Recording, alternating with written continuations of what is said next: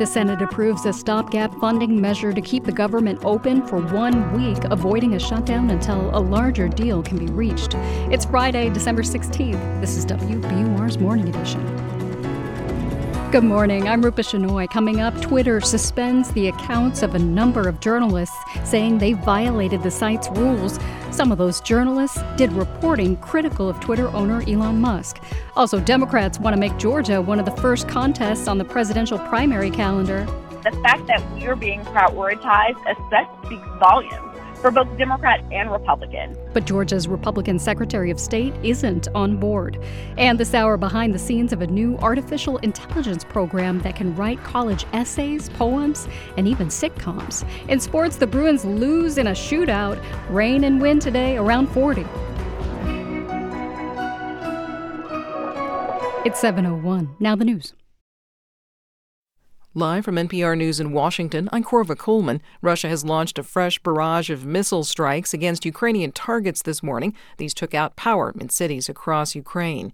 NPR's Tim Mack reports from Kyiv. It's making conditions even more difficult as cold, wintry weather continues. Ukrainian officials announced that Russia launched at least 70 strikes targeting some 10 Ukrainian regions. The mayor of Kyiv, Vitaly Klitschko, said that at least 3 strikes had occurred in the capital city. And the southern city of Kryvyi Rih was struck at least 12 times, according to the local administration. Power and water supplies are threatened because of the attacks, Ukrainian officials warned. For example, Ukraine's second largest city, Kharkiv, was without power as temperatures hovered around freezing. The mayor of that city announced that public shelters with heat, power, and internet were operating as planned. Tim Mack, NPR News, Kyiv. President Biden is bracing for the arrival of tens of thousands of new migrants at the southern U.S. border. NPR's Franco Ordonez reports on the administration's preparation for the end of the federal policy affecting immigration, known as Title 42. The Department of Homeland Security put out a 6-point plan describing how it is surging resources at the border in preparation for the end of the pandemic-era authority that allows officials to turn away migrants seeking asylum at the border. White House Press Secretary Karine Jean-Pierre says the administration is also doubling down on operations to combat human smuggling. We'll continue to drive messaging in the region to counter disinformation from smugglers. So that's another thing that we have to keep an eye on, is how the misinformation that's going to be going out to smugglers in the next couple of days. Politically, Biden is also looking to fend off Republicans who have been attacking him over his administration's handling of the border. Franco Ordonez, NPR News, the White House. Congress has passed a short-term spending bill that keeps the government funded for another week. This will give congressional negotiators time to wrap up talks on a year-long spending bill. A House committee has taken up the issue of whether to ban assault weapons. Several witnesses addressed the panel. That included Faith Mata. She lost her younger sister, Tess Mata, in the mass shooting earlier this year at the elementary school in Uvalde, Texas. I truly hope that this never happens to any other family in the days, months, or years to come. This debatable topic on assault rifles should not be brought up again because someone else's child or sibling was murdered. It's just an excuse at this point. Other lawmakers disagreed, saying that banning guns is only an attack on the Second Amendment. The House January 6th committee will meet on Monday. Lawmakers hope to share information from their final report. The chair of the committee has said the committee is likely to make criminal referrals to the Justice Department for prosecution. This is NPR. From WBUR in Boston, I'm Rupa Shenoy. Many people in college sports in Massachusetts are celebrating Governor Charlie Baker's career move. He'll become the president of the NCAA next year. WBUR's Walter Wuthman reports. Baker is the first politician to lead the main governing body for college athletics. He'll take over as the NCAA reckons with a series of court losses, including a Supreme Court decision that allows college athletes to make money from advertising deals. Boston College Athletics Director Blake James says Baker's bipartisan track record makes him the right person for the job. I think at the point we're at with college athletics right now, a fresh look to who we are is something that is going to be a real win for the student athletes, and it's going to be a real win for all the institutions involved in the association. Baker did not seek re-election and will finish his term as governor next month. He'll start his new role in March. For 90.9 WBUR, I'm Walter Wuthman. The state is a step closer to opening 25 new community behavioral health centers. The facilities will treat mental health conditions and substance use disorders. They're designed to relieve overburdened hospital emergency rooms.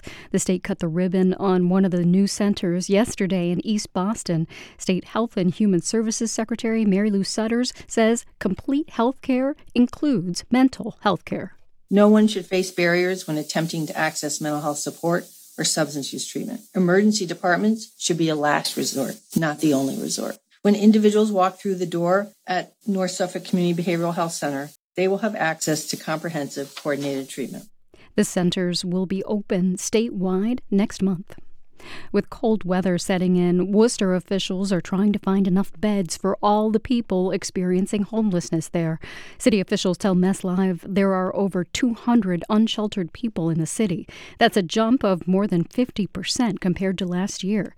The city is partnering with local churches and organizations to make more shelter space available.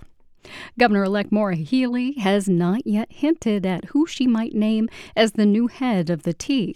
MBTA General Manager Steve Poptak will step down next month before she takes office. At yesterday's MBTA Board of Directors meeting, Poptak thanked the board, the riders, and the people who work for the T. The workforce at the MBTA goes to work every day, sometimes under challenging conditions, sometimes with critical comments ringing in their ears, and gets the job done and gets people where they need to go. During Poptak's tenure, federal regulators identified several major safety issues at the MBTA. It's 7:06. We're funded by you, our listeners, and by Delta Dental of Massachusetts, passionate about improving oral health across the state and reminding you that a healthy smile is a powerful thing. Visiting your dentist and taking care of your mouth could help protect your heart health and much more. Discover the connection between oral and overall health at expressyourhealthma.org. The Bruins lost to the Los Angeles Kings 3-2 in a shootout last night at the Garden. The Bees will host the Columbus Blue Jackets tomorrow. Tonight at the Garden, the Celtics play the Orlando Magic. Showers today, and it'll be windy. We won't see snow in Boston, but there's a chance of less than an inch in Worcester. Temperatures will be in the 30s and lower 40s. Tonight, rain in the upper 30s.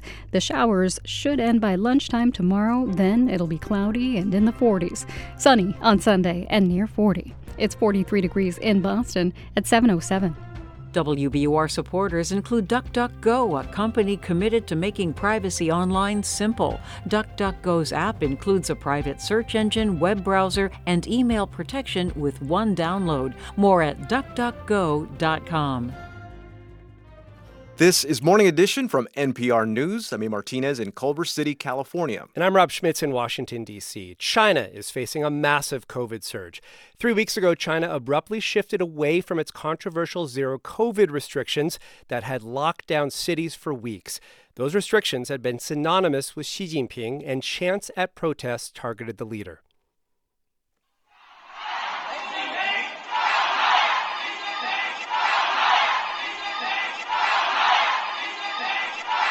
That's the sound of protesters in Shanghai chanting down with Xi Jinping. Let's discuss all of this with Bill Bishop, author of the newsletter Cynicism, which analyzes current affairs in China. Good morning, Bill. Good morning. Xi Jinping is meeting with senior officials this week to devise new plans for economic recovery. Just 3 weeks ago, we had protesters calling on Xi and the Communist Party to step down. The government seems to have done away with much of the zero COVID policy. Is this a sign that Xi Jinping has caved into what protesters wanted? I think it's more a sign that the Communist Party caved into the reality of Omicron. You know, their policies worked pretty well for the first couple of years, but since Omicron has taken over as the main variant, their sort of draconian approach to dealing with COVID just was failing. And so the protests, you know, the government was already had efforts underway to start figuring out how to reopen, and we're already making signals that reopening of some form was coming. The protests, I think, were more of a crystallization of how frustrated so many people in China became over the last few months because of all the controls, and frankly, because the economy was cratering and is cratering. Now, Chinese health officials predict 800 million people could become infected in the next few months, which is stunning. I mean, you and I both lived in China for years, and we know the limitations of China's healthcare system. How do you think this will impact China, both from a health standpoint and economically? So from a health standpoint, it's going to be, I think, very lumpy and potentially quite devastating in some places. Right now, the biggest outbreak appears to be Beijing, where, again, they stopped reporting official data. And, there plenty of people said the official data may have had problems. Now there's basically no data. So anecdotally, though, wow, it sounds like it could be millions of people in Beijing have already gotten it. Beijing has the best healthcare in China. And so if Beijing is probably going to be able to weather a massive surge, and even if the vast majority of cases are mild, or as one of their leading experts yesterday said, we should really rename it coronavirus cold as part of these propaganda efforts to downplay how severe the disease can be. As you get out into other cities and get into the rural areas of China, I think it could get quite messy. I mean, we're right on the cusp of the annual Lunar New Year migration, where you have tens of millions of people traveling home. So you're going to have massive spreading throughout the country. So we really all should hope that this is a much weaker virus, a much weaker variant. So obviously the rest of the world still depends on China for much of the global supply chain. How do you think this will impact the global economy? Well, I think one of the reasons they reopened so quickly was that the supply chains were being dramatically stressed and were causing more and more companies to think they needed to hedge out of China and find other places for supply chain. So I think what's probably going to happen is you're going to see a lot more talk about supportive policies in the next days and weeks. And next year will likely be quite a lot of policy support. And so we may see the kind of rebound that we saw in the U.S. Coming out of COVID in maybe starting in the second quarter of next year, which could actually, some people say, could then reignite some of the inflation in the rest of the world. That's Bill Bishop. He writes the newsletter Cynicism About Current Affairs in China. Bill, thank you. Thank you. Russia fired more missiles at Ukraine today, knocking out power and infrastructure. Ukrainian officials say Russia plans a fresh offensive in the new year. Now, this month marks 100 years since Ukraine joined the Soviet Union. NPR's Greg Myrie has this reporting from Kyiv. The past century in Ukraine has been packed with monumental events: wars, famine, political upheavals. Yet there's a recurring theme that can be boiled down to a single sentence. Ukraine tries to break free from Russia, and Russia refuses to let it go. Volodymyr Vyatrovich is a member of Ukraine's parliament and a prominent historian. The Russian Empire started to expand with Ukraine. In the mind of many Russians, their empire cannot exist without Ukraine. That's why they keep coming back. He invited me to a cafe in the Kyiv suburb of Bucha, which the Russians pulverized in the first days of the war. He lives nearby and said this was a fitting place to discuss both history and current events. When the Russians invaded before dawn on February 24th, Vyatrovich says he sent his wife and 6-year-old son to western Ukraine for their safety. He drove to Kyiv for an emergency session of parliament, which declared martial law. By 2 p.m. that day, he received a rifle so he could join the security forces defending the capital. It was a day of high drama in a war that's still playing out. But as a historian, Vyatrovich also sees the actions of President Vladimir Putin as part of a pattern of behavior by Russian leaders. Putin's many statements in recent years made clear he wanted to renew the Russian Empire. This was a warning to me that this war was going to happen. Ukraine first declared independence from Russia in 1918, seeking to capitalize on the collapse of the Russian monarchy a year earlier. But Vladimir Lenin and the Communists, the successors to the Russian monarchy, sent troops to Ukraine and defeated that short-lived independence. With no real alternative, Ukraine formally became part of the Soviet Union a century ago on December 30th, 1922. Andrew Weiss is with the Carnegie Endowment for International Peace. He notes that Soviet leaders repeatedly crushed Ukrainian protests and rebellions, which helps explain why Ukrainians are fighting so fiercely today. If you look at all the hardships that Ukraine experienced in the 20th century, and they're vast, this is the moment where all the wrongs of the last 100+ years need to be redressed. Ukrainians thought this matter was finally resolved in December 1991 when they held a referendum on independence. A whopping 92% voted in favor of going their own way. The Soviet Union collapsed later that month. But Vladimir Putin had other plans. The Russian leader says he doesn't accept Ukraine's independence, that it's really part of Russia. He even claims that only Russia can protect Ukraine from foreign invaders. Here he is earlier this month. I have said it before, but I want to say it again. Russia can be the only real guarantor of Ukraine's territorial integrity. Putin worked to install friendly, pro-Russian leaders in Ukraine. Ukrainians pushed back with massive street protests in 2004. And then again a decade later, leading Ukraine's president to flee to Russia in 2014. Just days after that episode, Putin invaded Ukraine. Then came his full-scale invasion this February. He never expected such a tough fight. Andrew Weiss says Ukraine is now mobilizing all of the citizens to make good on the things that people 100 years ago could only aspire to.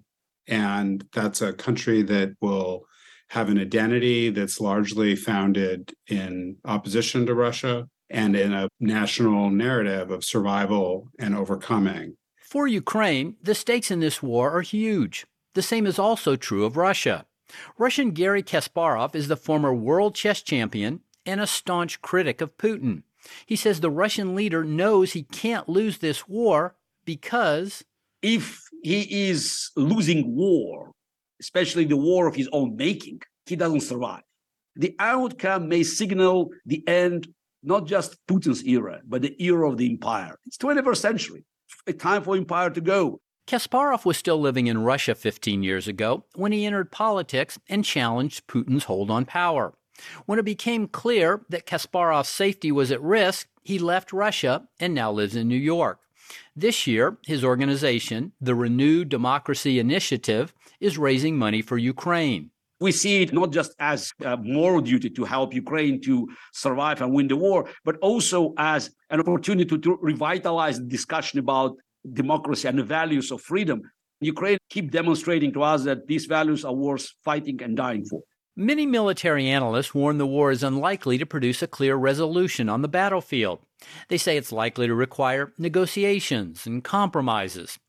Now, that's not a popular opinion in Ukraine. President Volodymyr Zelensky and many citizens say they want all Russian troops driven out of the country. Zelensky recently told Time magazine, quote, "We're dealing with a powerful state that is pathologically unwilling to let Ukraine go." Valery Chali is Ukraine's former ambassador to the United States. We can't postpone the war for the future generation. He says the region will be more stable if Ukraine wins the war and joins NATO. This is what Ukraine's government wants, though joining the alliance is highly unlikely in the near term. Buffer zone or gray zone is not good from geopolitical point of view. If you have gray zone between two security blocks, two military blocks, everybody wants to make a step, and this has happened with Ukraine. Back in Bucha, the town pummeled by the Russians, construction workers are already rebuilding, putting roofs on homes in the snow and the mud of a freezing December day. Historian Volodymyr Viatrovich says Ukrainians believe this time the confrontation with Moscow will end differently. I believe our generation has an opportunity to put an end to this. Ukrainians are more united, more mobilized, more ready to fight than in 1918. And, he adds, now much of the world is supporting Ukraine. Greg Myrie, NPR News, Kyiv.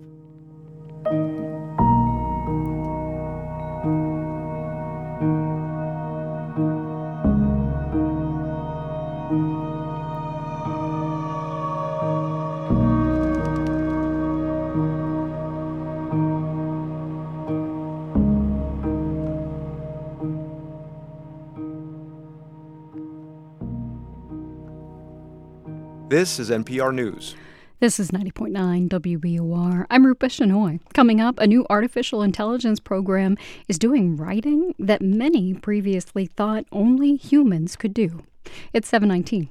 I'm Mary Louise Kelly. On All Things Considered, I try to drive hard questions. Well, your old car can drive our whole program. Consider donating it. And thanks. Just go to WBUR.org. We're funded by you, our listeners, and by Cambridge Trust, a private bank offering a full suite of custom financial solutions tailored to its clients. Their team provides private banking, wealth management, and commercial and innovation banking designed to power any ambition. You can visit their offices or connect online at cambridgetrust.com/waytowealth. I'm Deepa Fernandes. A new documentary depicts jazz legend Louis Armstrong as never before, in his own words, using his personal archive of home recordings. The truth is, Louis Armstrong knew one day they were going to write about him in the history books, so why not be in control of his own story? Today at noon on 90.9 WBUR, Boston's NPR news station. Today is the 249th anniversary of the Boston Tea Party. That's when a group called the Sons of Liberty got fed up with British taxes on tea. They stormed a ship and dumped tea into the harbor. There's a reenactment of the meeting that led to the Tea Party at the Old South Meeting House tonight. There'll also be an official kickoff to next year's 250th anniversary celebrations. In your forecast, a rainy and windy day today with temperatures rising to the low 40s. The rain may turn to a little snow around Worcester. Tonight, more rain and in the upper 30s. Tomorrow, rain in the morning, and it'll still be windy. Temps in the low 40s. Then in the afternoon, mostly cloudy, and the high it will be in the mid-40s. It's 44 degrees in Boston at 7:21. Support for NPR comes from this station and from Charles Schwab, dedicated to serving clients with 24/7 live support. The people at Schwab are committed to helping clients on their investing journey. Learn more at schwab.com. And from Avalara, sales tax automation for businesses of all sizes, designed to simplify sales tax compliance with real-time rates and automatic filing. Learn more at avalara.com.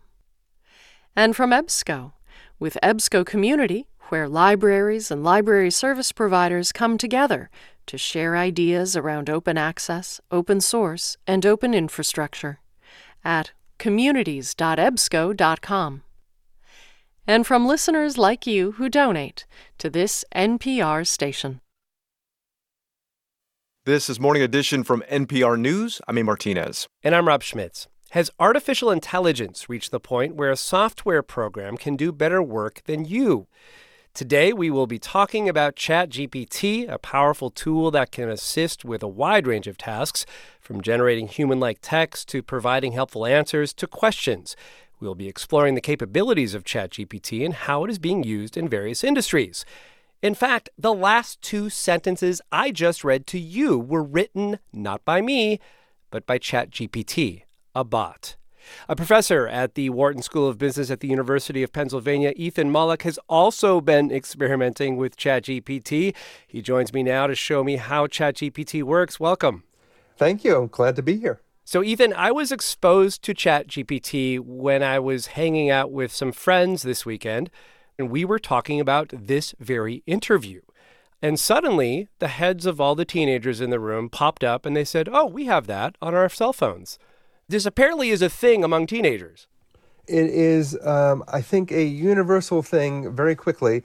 There's a sort of TikTok fun phenomenon, but also I would challenge you to find a single school where there are not a large number of people using this in their classes, whether the teachers know it or not. And how do they typically use it?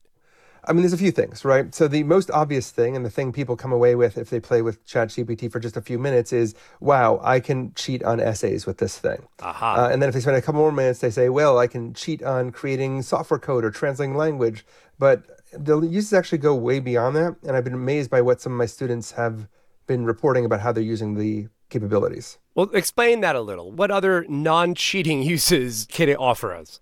Well, I mean, so many, but just on the education side, you can actually use it you can paste in an essay and ask it to correct it. You can paste in entire academic papers and ask it to summarize it. You can ask it to find an error in your code and correct it and tell you why you got it wrong. It really is this general companion for all kinds of purposes. So I now have ChatGPT opened up in front of me on a laptop. Can you walk me through this? How do I use this? So the best way to think about this is you are chatting with a omniscient, eager to please intern who sometimes lies to you. And if you sort of take that approach, you're going to be in great shape. All right. Let's have it describe something or explain something to us. What's something that you're interested in that we can have it write an essay to us about? And then let's play with that a little bit. Well, I'm in public radio, so maybe a radio story? Sure. Pick a topic. Let's talk about frogs. Great. Why don't we create an NPR story about frogs? Can you create an NPR story about frogs? Perfect. Title: The Fascinating World of Frogs. As anyone who has visited a pond or marsh on a warm summer evening can attest, frogs are a common and fascinating part of our natural world. These amphibians, which belong to the order Anura, are known for their distinctive croaking calls and their ability to hop and swim with ease. It just goes on and on. It's talking about a giant Goliath frog. It's talking about tiny frogs that are the size of your fingernail. Yeah, this is a little long. Why don't you actually just have it do it as a rhyming poem instead? So just say, can you do this as a rhyming poem? Yeah. Can you write this as a rhyming poem? Here we go. In ponds and marshes on a warm summer night, you'll hear the croaks of frogs, a common sight. They belong to the order Anura, you see, with a unique life cycle for you and me. I was expecting a little more from ChatGPT, to be honest. I'm starting to understand both the curiosity of this as well as the limitations of this. How have you used ChatGPT? So in education, I actually tried to figure out how much I could automate in my job. And I'm a professor of entrepreneurship at the Wharton School at the University of Pennsylvania. I teach MBAs. So I asked to create an MBA syllabus. And wait, you asked ChatGPT to create an MBA syllabus? Absolutely. I mean, it created a pretty good syllabus for an MBA class. And then I said, okay, well, that's interesting. Could you create a final assignment for that class? It gave me the final assignment. Again, a really nice business plan assignment. Could you give me the grading rubric for it? It broke down the grading and gave me a table of points. I said, could you give me the beginning of the second lecture that I would have to give in this MBA syllabus? And it wrote me the lecture. It's this multiplier of ability that I think we're not quite getting our heads around that is absolutely stunning. When we started this conversation, we started talking about how some of the first users are teenagers because they use it to cheat on essays. What are some of the concerns and ethical implications that this calls into question? I think we are just barely starting to get our hands around this. Is it ethical to have the AI write you a draft that you modify? Is it ethical for you to paste in text and ask it to improve it? You add in the other aspect, it's frequently wrong or lies with complete confidence. How do we work with that piece?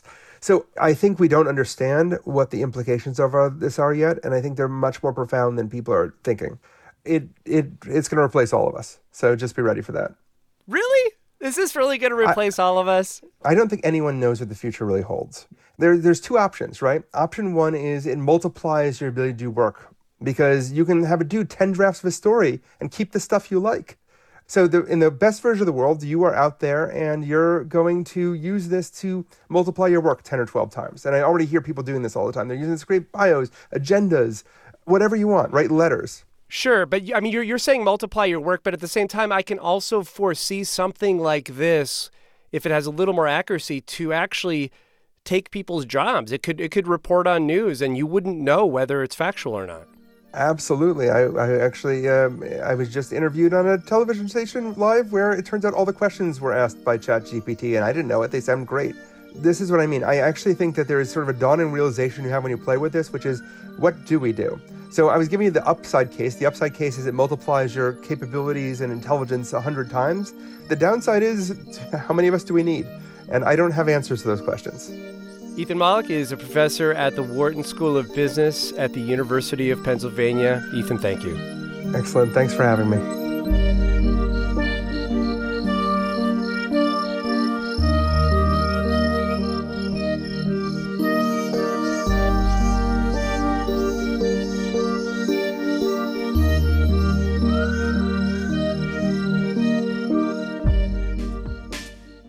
This is NPR News. This is 90.9 WBUR. I'm Rupa Shenoy. Coming up, the Democratic Party's plan to start its presidential primaries in Georgia faces opposition from many, including Georgia state officials. It's 7:29. We're funded by you, our listeners, and by Vertex, working for people with sickle cell and kidney diseases, cystic fibrosis, and more. Careers in medical, regulatory, and other groups at vrtx.com. Live from NPR News in Washington, I'm Dave Mattingly. Ukraine's military says it shot down most of the Russian missiles fired at targets inside the country today. Officials in Kyiv say the Russian airstrikes targeted energy infrastructure. The death toll in Malaysia is up to 18 following a landslide that struck a campground popular with tourists. NPR's Michael Sullivan says more than a dozen people are still missing. The landslide occurred at an organic farm that allows camping about 30 miles north of the capital, Kuala Lumpur. The district police chief says nearly 100 Malaysians were at the site when the landslide occurred, and that hundreds of rescue workers are involved in the search for those missing. It's not known what triggered the landslide. Stock futures remain on the downside this morning following yesterday's broad sell-off on Wall Street. The Dow lost more than 2% yesterday. The Nasdaq shed more than 3%. The selling was sparked in part by yesterday's report showing a drop in retail sales in the U.S. in November. That came a day after the Federal Reserve announced a half-point hike in interest rates, the Fed's seventh rate increase of the year. Investors are increasingly nervous that these increased rates are going to flow through into the economy, pulling the economy back in and pulling it so far in that it leads to recession. That's Susan Schmidt, the head of private equity at the State of Wisconsin Investment Board.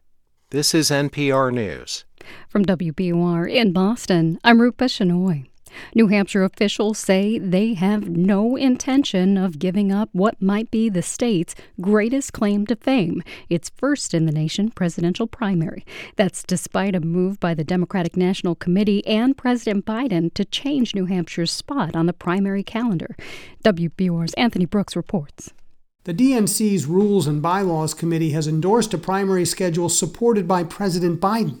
If approved by the full DNC, South Carolina would vote first. New Hampshire and Nevada would go a week later.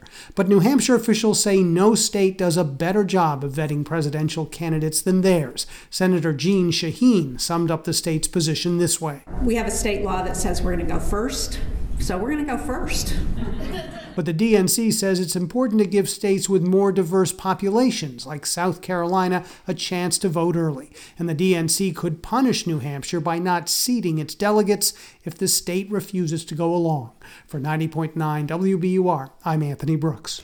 A judge is dismissing a lawsuit filed by parents at a Western Massachusetts middle school over their kids' gender identity. The judge ruled that school officials in Ludlow did not violate the parents' civil rights by supporting two students who identified as gender fluid. The students asked to keep the information from their parents. The school agreed to do that. The lawsuit was dismissed because of the state's anti-discrimination law. With just over a week before Christmas, you may be asking yourself a familiar question. Which is better for the environment, a real Christmas tree or a fake one? Andy Fenton is a forest ecologist for the Nature Conservancy of Massachusetts. He says real trees are usually bought locally and can be composted, but he notes that buying real isn't an option for everyone and suggests getting the most out of your fake tree if you choose that option. Use it as long as you can. If you can use it for multiple years, and it's always tempting to get something new, but if you can use it for multiple years, it really minimizes the environmental and climate impact of that artificial tree. And when you're done with it, see if someone else wants it, take it to a secondhand shop, maximize the lifespan of that artificial tree. Fenton says people should do their best to keep fake and real trees out of landfills where they take a long time to decompose. It's 7:34. We're funded by you, our listeners, and by the Greater Boston Food Bank. You can give the gift of a holiday meal for just $30. Donate at gbfb.org/WBUR. In sports, the Bruins squandered a 2-goal lead last night at the Garden. They lost to the LA Kings 3-2 in a shootout. The Bees still haven't lost at home in regulation this season. They'll host the Columbus Blue Jackets tomorrow. The Celtics are back at the Garden tonight to play the Orlando Magic. Showers all day today in the low 40s. Add some high winds and it's going to be a sloppy day. Tonight, rain in upper 30s. The wet weather continues tomorrow with rain in the morning, clouds in the afternoon, and gusty winds all day. Sunny on Sunday, though, with a high near 40. It's 44 degrees in Boston at 7:34. Support for NPR comes from this station and from Procter & Gamble, maker of Nervive Nerve Relief. Nervive is designed to reduce occasional nerve aches, weakness, and discomfort in hands or feet due to aging. Learn more at nervivehealth.com. And from Little Passports, designed to help children discover the world, with hands-on activity kits delivered monthly for ages 3 and up. Learn more at littlepassports.com/NPR. This is NPR. It's Morning Edition from NPR News. I'm Rob Schmitz in Washington, D.C. And I'm A. Martinez in Culver City, California. Elon Musk is a loud and self-professed champion of free speech. Last night, though, he suspended the accounts of several journalists from major news outlets. Their offense? Tweeting out publicly available information about the location of private planes used by Musk and his family. NPR tech reporter Bobby Allen joins us now with more. Bobby, it's been quite a ride for Twitter the last few months. How did we get here? Yeah, it really has been. So there's a bit of a history here. A longtime thorn in the side of Elon Musk has been this account known as Elon Jet. And it tracks, as you mentioned, the flight activity of Musk's private jets using publicly available information. It's run by this 20-year-old University of Florida student who loves aviation. Well, Musk offered him $5,000 to shut it down, and he refused. That was before Musk owned Twitter. Now that Musk does own Twitter, he decided to crack down. Musk has suspended the account. He changed Twitter policy saying live information about someone's travel is basically doxing. But things really took a shocking turn, when Musk last night suspended the accounts of about half a dozen high-profile journalists for simply writing about Elon Jet or tweeting links to it. Yeah, it's kind of surprising, right? That's what got those journalists suspended.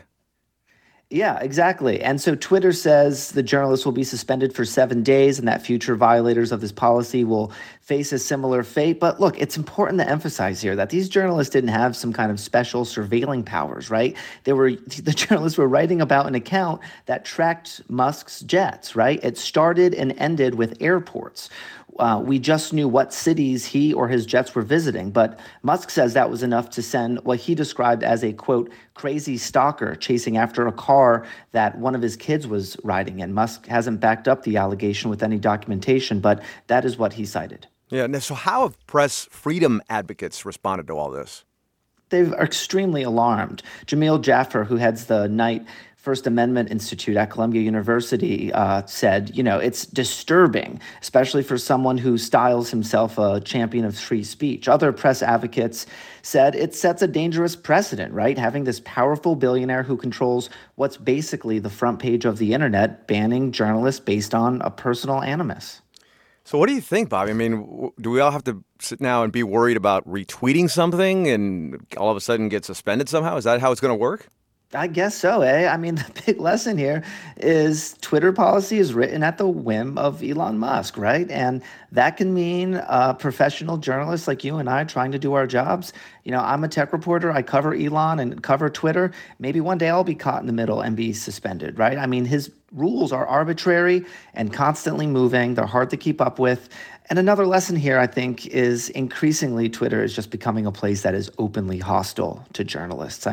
Musk has long been at war with the media, but silencing high-profile journalists for linking to publicly available information about his private jets, I think, is really a new low point in Musk's relationship with the media. How does the line go? Retweets are not an endorsement because they might get me suspended? Exactly. Something like that? Yeah.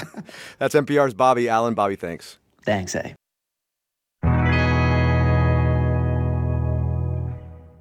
The Democratic Party has laid out a new vision for its presidential primaries, calling to shake up which states vote first. One state that's favored to move up to the early window is Georgia. But as Georgia Public Broadcasting's Stephen Fowler reports, Georgia's Republican Secretary of State is not accommodating Democrats' plans. When a panel inside the Democratic National Committee voted to revamp the presidential primary calendar, that was the easy part. All those in favor of the motion, please say aye. Aye. Opposed, say nay. Nay. Georgia Congresswoman Nikema Williams is chair of the state Democratic Party and is totally on board with the plan that has the Peach State included early.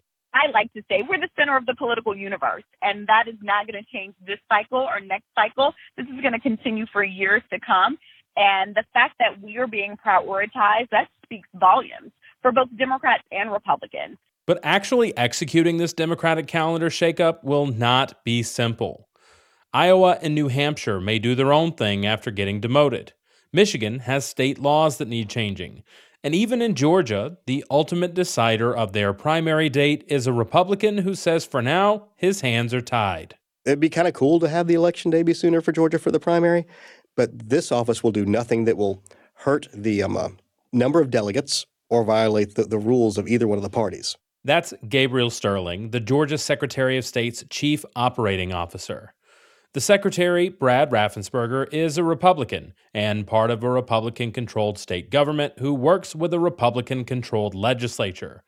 But Sterling says his boss keeping the status quo isn't partisan, but rather about protecting election workers and following rules set by the parties. We're not going to have two different primaries because that's a lot of stress and strain on poll workers and counties. We're going to have one presidential preference primary day, and whichever one has the furthest out amount of rules around that, which right now is the Republicans, we will stick with that, which means we will have a March primary. Because while Democrats are eager to alter the order, the Republican National Committee has not changed who goes first. The shakeup that we're seeing now has really big consequences. That's Bernard Fraga, a political science professor at Emory University in Atlanta. It really kind of disturbs the order that both parties really relied upon. And it provides a set of incentives for these early states to get a lot more media attention. Fraga says Georgia becoming an earlier state would bring increased investment in political and financial capital. Also, the press that are going to be following around these candidates,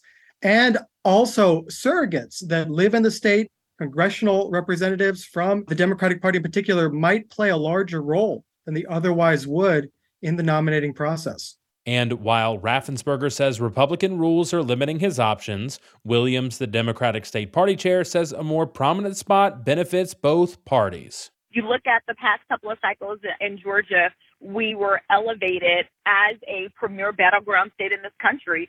And battleground states work in favor of both Democrats and Republicans because we have to make our case to the voters. There's still plenty of time for changes in rules and changes of heart in settling the primary pecking order, and in Georgia, Raffensperger doesn't have to set a date until next fall. But the DNC is asking those early state contenders to provide an update on their status by January 5th. For NPR News, I'm Stephen Fowler in Atlanta.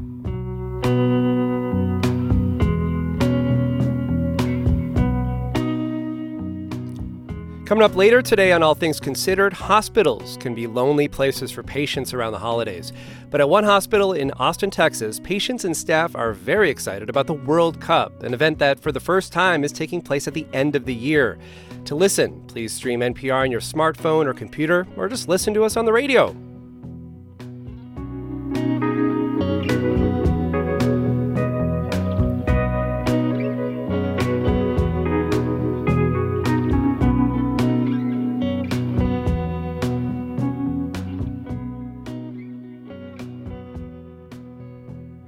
This is NPR News.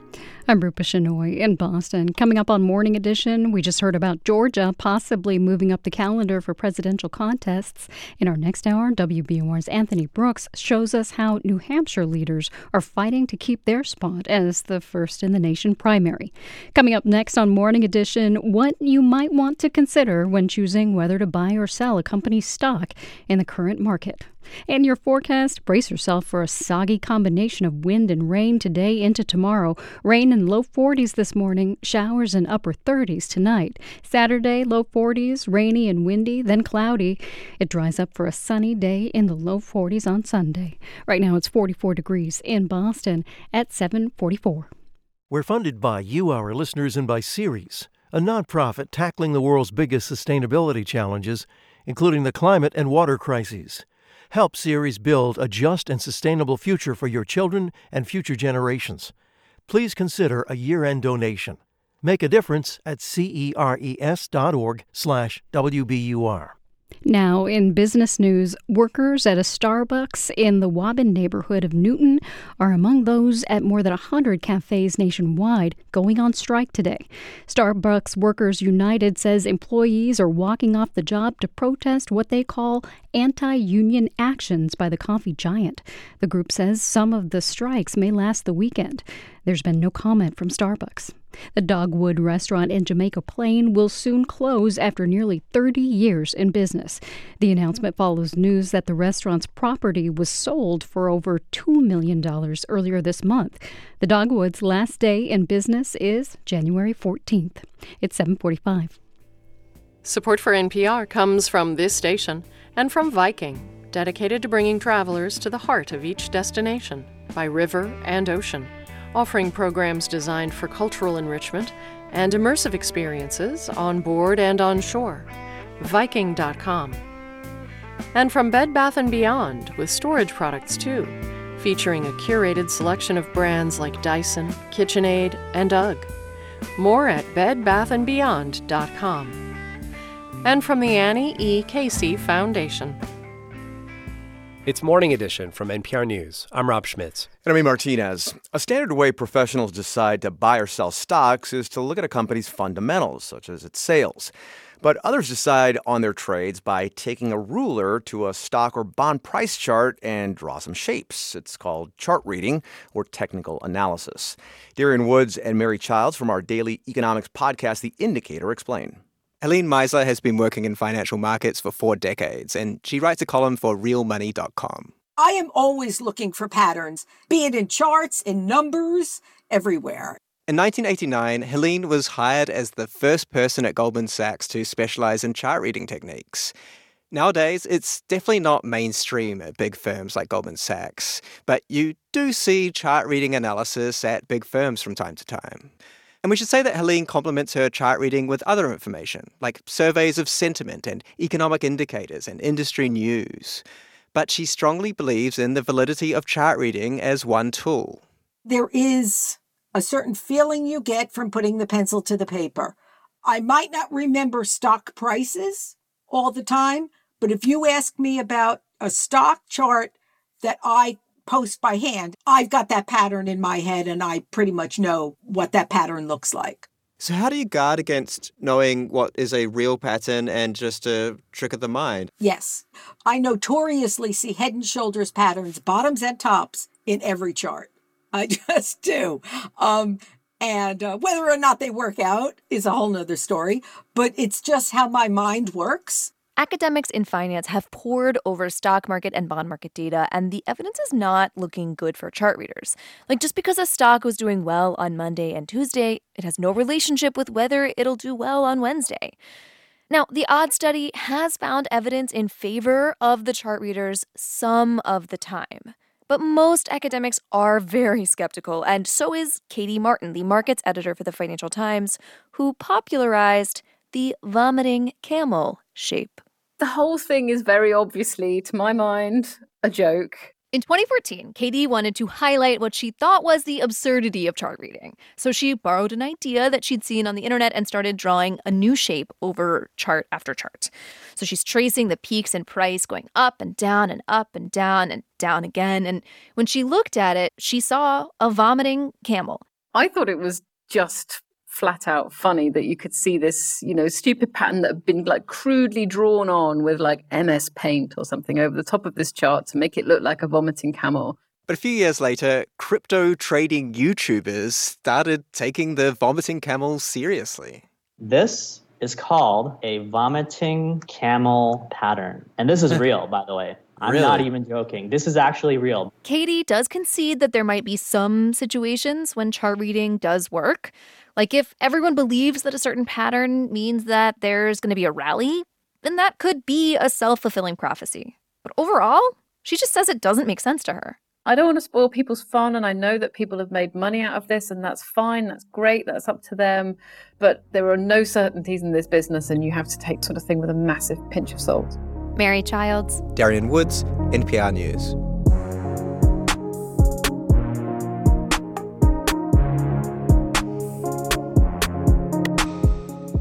Support for Planet Money comes from Progressive.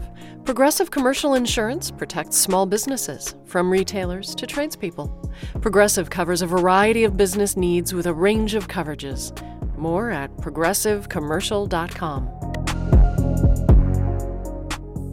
This is NPR News. I'm Rupa Shenoy in Boston. Another hour of Morning Edition is coming up, and later today at 11 is Radio Boston. Tiziana Deering is here to give us a preview of the show. Good morning, Tiziana. Happy Friday. Happy Friday on this rainy morning. So yesterday we're preparing for this whole segment on transition teams, right? Transition of the governorship. And we get news of a pretty big transition for the current governor. So we're going to dive beneath the headlines on Charlie Baker's taking over the NCAA today, which, he starts in March. We've got a woman who runs a local nonprofit that looks at race and gender equity, former pro basketball player, former college basketball player. We have a specialist on gambling because that's a huge issue, college gambling, that NCAA is going to face. We've got somebody who knows the business and challenges of the NCAA, and we're going to look at, why is Charlie Baker the one? What will he likely be good at? What will he likely be challenged by? And what do student athletes need from him in this new stewardship role? A bad joke that's been going around this morning is that his height had something to do with it. Well, we could talk about that one another time. All right, that's Radio Boston today at 11 and 3. Thank you, Tiziana. Hey, Rupa, thanks. It's 7:51. We're funded by you, our listeners, and by Boston Ballet's The Nutcracker. Beloved characters return to delight all ages this holiday season on stage through December 31st. Tickets at bostonballet.org. And Zevin Asset Management, building socially responsible investment portfolios that help create a healthy planet. Learn how to have impact at zevin.com. Representative Marjorie Taylor Greene will be a potent force in the Republican-controlled House. What will she do with her influence? She was chagrined to have seen that the Republicans, when they did possess power, did, in her view, nothing with it. And so she intends to see a completion of the MAGA agenda that Trump had begun. That's On Point this morning at 10 on 90.9 WBUR, Boston's NPR news station. This is Morning Edition from NPR News. I'm A. Martinez. I'm Rob Schmitz. And I'm Rachel Martin. Alicia Keys' Christmas album. Does she really need more of an intro than that? I can't believe she hasn't done one before now, honestly. It just came out, and it's named after the first song on the album, Santa Baby. Eartha Kitt actually debuted that one back in 1953, and it was quite scandalous at the time. Very sultry for a Christmas song. Alicia Keys has the same fun with it. Hello, Santa. Is this really you? Well, I know that you're not supposed to do this, but I do have a little list. And I've been such a good girl. I know I deserve it. You want to hear it? Santa baby, just slip a sable under the tree for me. This is definitely one of my all-time favorite Christmas songs. I love the meaning. As a songwriter, I love the double entendre of this song. I love everything about this song. I love the playfulness, I love the funniness, the cheekiness. Santa cutie, and fill my stocking with a duplex and checks.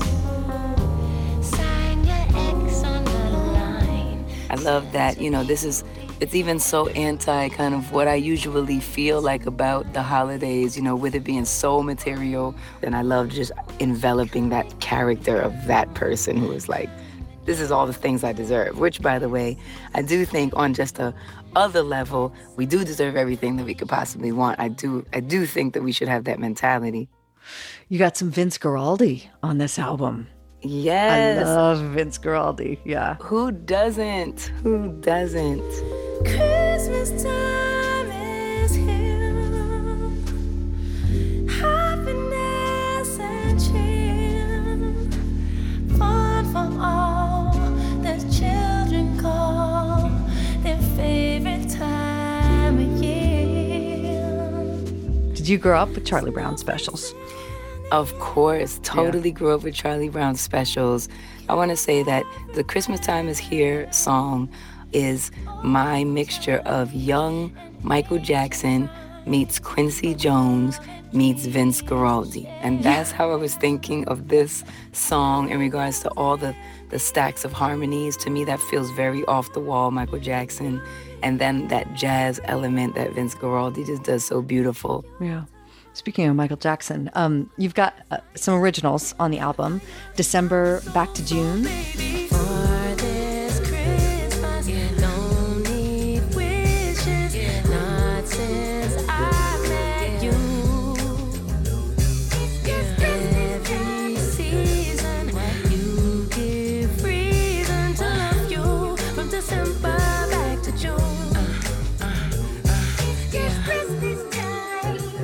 You know, it sounds just like a Jackson 5 sample. That's my favorite part about this song. Yeah. It is a sample-free song. That's what's even better about it. I know. Wow. It totally sounds like the young Michael Jackson on there. The producer, Tommy Parker, who worked with me on this song, he created that whole voice. He pitched up his voice. And so that whole Michael Jackson sound is actually a brand new copyright. It really is talking about how at this time for Christmas, I don't even need any wishes because I have the love that I'm looking for. And so I think that definitely is the sentiment of the song, that love and this good energy that I think we all call towards us and want for the holidays is something we can have all year round. And so that's why it's called December Back to June. And when I was thinking about the holiday album, I really wanted there to be a diversity there between kind of the classics that you know and creating new classics. Speaking of classics, Ave Maria, Alicia. Yes. It's a big old song. It really is. I love, my favorite version of Ave Maria is the Stevie Wonder version on the Motown Christmas album. Ave Maria.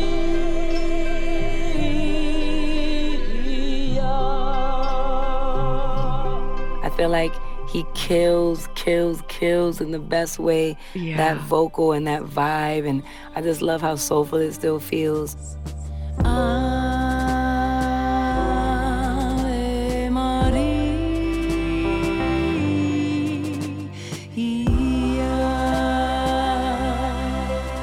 So can I ask technically about the song? Because I will divulge that I don't know how I got wrangled into this, but I sang Ave Maria at my brother's wedding, and I was like, oh, this is no problem. Like, everyone knows Ave Maria. It's great. It is so technically hard to sing. I mean, there's just like a lot of octaves. It's just a lot of transitions. Did you find this song challenging, or do you just have to take it out of its original framework and just totally reimagine it for yourself? Yes to all. It is a complex song. That feels validating. Thank you. You know, it is. It is tricky to sing. The breath work is tremendously hard. To have those long, drawn-out notes and still be able to get to all of the beautiful, you know, just expressions. It is hard for sure. There's no question about it.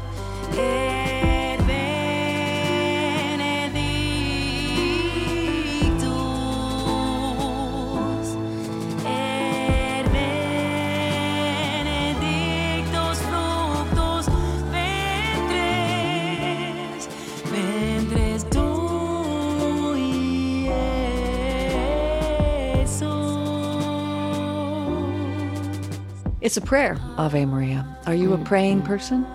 I am. I'm all about prayer. I love connecting to a higher source. You know, I'm big on praying before everything. Meals, flights, food. At the end of the night with the kids, in the morning when we wake up. It's like, I feel like gratitude is the ultimate gift. And I think it's also the ultimate way to attract good things your way when you're able to give thanks and be grateful for every moment, I think you open yourself up to receiving. I love prayer. It's beautiful.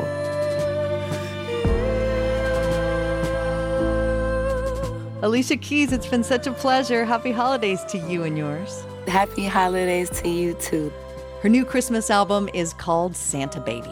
This is Morning Edition from NPR News. Our theme music was inspired by B.J. Liederman. I'm Rachel Martin. I'm Rob Schmitz. And I'm A. Martinez. We'll have wind and rain all day today, tonight, and into tomorrow morning. Temperatures will be in the low 40s during the day and upper 30s at night. But at least it's Friday. It's 44 degrees in Boston, and we're coming up on 8 o'clock. We're funded by you, our listeners, and by Lake Champlain Chocolates, celebrating the season with organic, fair trade chocolates at local specialty food stores and at lakechamplainchocolates.com.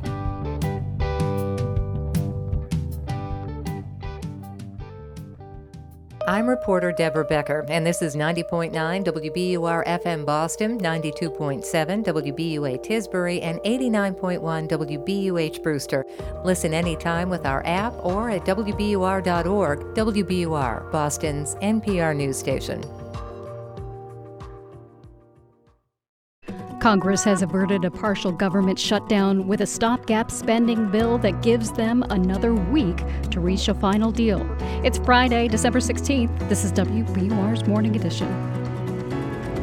Good morning. I'm Rupa Shenoy. Coming up, human rights groups are warning that democracy is regressing into autocracy in Tunisia.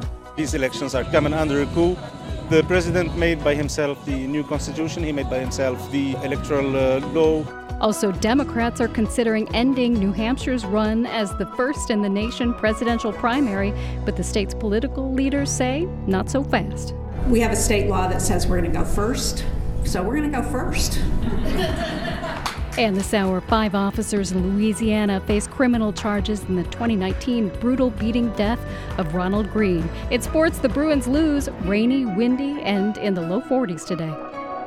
It's 8:01. Now the news.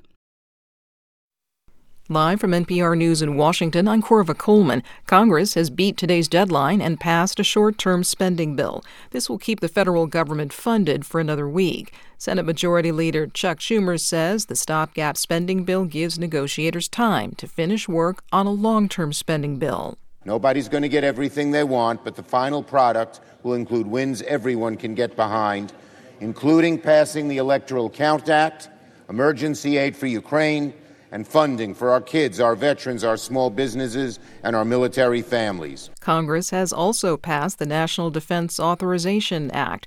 That's worth $858 billion. This includes a pay raise for troops of 4.6%. Republicans also succeeded in forcing lawmakers to lift the COVID-19 vaccine mandate for the military. The House committee investigating the January 6th attack on the U.S. Capitol meets on Monday. Members hope to share more extensive findings from their final report. NPR's Claudia Grisales tells us the panel is set to cover committee referrals for criminal prosecution. House Select Committee Chairman Benny Thompson told NPR the report still has to go through a printer and a series of technical corrections, which could impact how much is shared at Monday's meeting. We plan to accept as much of the work of the committee on Monday. If there are some technical issues,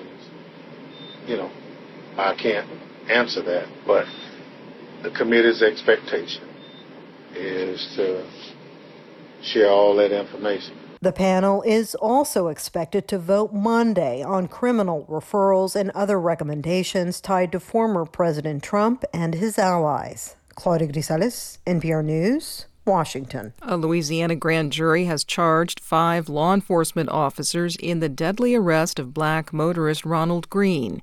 NPR's Debbie Elliott reports the charges include negligent homicide, malfeasance, and obstruction of justice. These are the first charges to come in the 2019 death of 49-year-old Ronald Green. He was arrested after a high-speed chase, and authorities initially told his family he died in a car crash near Monroe, Louisiana. But long-suppressed body cam footage obtained by the Associated Press last year showed state troopers stunning him, punching him, dragging him by ankle shackles, and leaving him face down as he begged for mercy. A Union Parish grand jury has been hearing evidence for a month, including a medical expert who classifies Green's death a homicide, contrary to the original coroner's report that listed the cause of death as cocaine-induced delirium complicated by a motor vehicle collision. Debbie Elliott, NPR News. You're listening to NPR News from Washington. From WBUR in Boston, I'm Rupa Shenoy. Governor Charlie Baker will soon be the leader of college sports. He'll become president of the NCAA in March, about 2 months after he leaves office. Boston University Athletic Director Drew Marichello believes it's a good move. He wants Baker to consider the needs of all schools, big or small. I think he's a leader, and he is known for doing what's right. He's known for managing so-called across the aisle and managing complex situations in a caring way. Marichello says one of the major issues facing Baker is a college or university's use of a student-athlete's name, image, or likeness. That issue was the subject of a key Supreme Court ruling. Harvard University has its first black president. Claudine Gay is the daughter of Haitian immigrants. She'll be just the second woman chosen to lead the Ivy League school. As WBUR's Max Larkin reports, Gay says she hopes to leave Harvard's ivory tower reputation in the past. Harvard already knows Claudine Gay. She first came to campus in the early 1990s as a doctoral student in government. She's currently Dean of the Faculty of Arts and Sciences. Faced with big social problems like climate change and a fractured democracy, Gay says she wants Harvard to see itself as part of the solution. We don't exist outside of society, but as part of it. And that means that Harvard has a duty to lean in and engage and to be in service to the world. Gay says a pending Supreme Court case on affirmative action won't change Harvard's commitment to hosting a diverse student body, but that the university will comply with the law. For 90.9 WBUR, I'm Max Larkin. The Department of Public Utilities says the Green Line has a speeding problem. It's telling the T to come up with a better plan to track and record instances when its operators are going too fast. Elizabeth Solucci is the director of the DPU's Transportation Oversight Division. She says the department first told the T to track speeding on the line earlier this year, but it seems that's not happening. And we know from our own field activities that overspeeding happens. So there must be a more effective way to identify green line speeding so that it may be prevented. Solucci says speeding instances should be closely monitored until a new collision prevention system is installed on the line.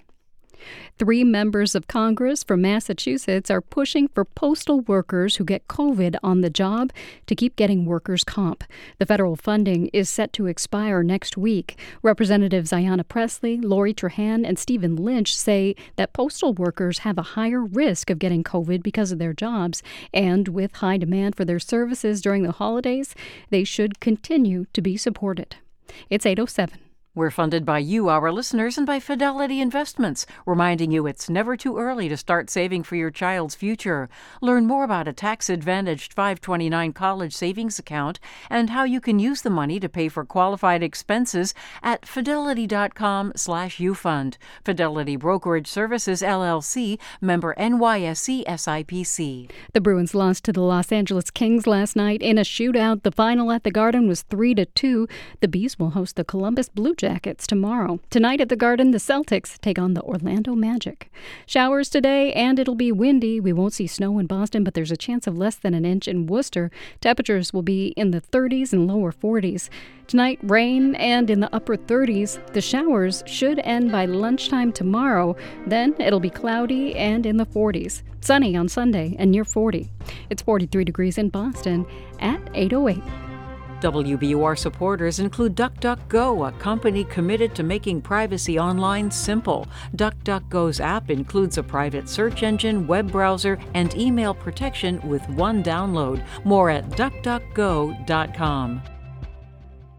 It's Morning Edition from NPR News. I'm Rob Schmitz. I'm E. Martinez. And I'm Layla Falded. Nearly 12 years ago, a wave of revolt started right here in Tunisia and spread across the Middle East and North Africa. People demanded freedom of speech, opportunity, and a say in who governed them. Autocrats toppled in Tunisia, Egypt, and Libya. But Tunisia was the only nation to emerge with a nascent democracy. Until now, rights groups say it appears to be regressing back to autocracy under President Kais Saied in a global trend of populist leaders getting elected. Earlier this week, a protest grew near the clock tower on the main avenue in the center of Tunis. I'm looking at probably 4,000 or 5,000 people waving Tunisian flags, chanting things like "Down with the coup, out Kais Saied," days before a parliamentary election that many are saying are part of an undemocratic process. A group of young men and women stand in a circle and begin to sing. The feeling of freedom has melted our handcuffs.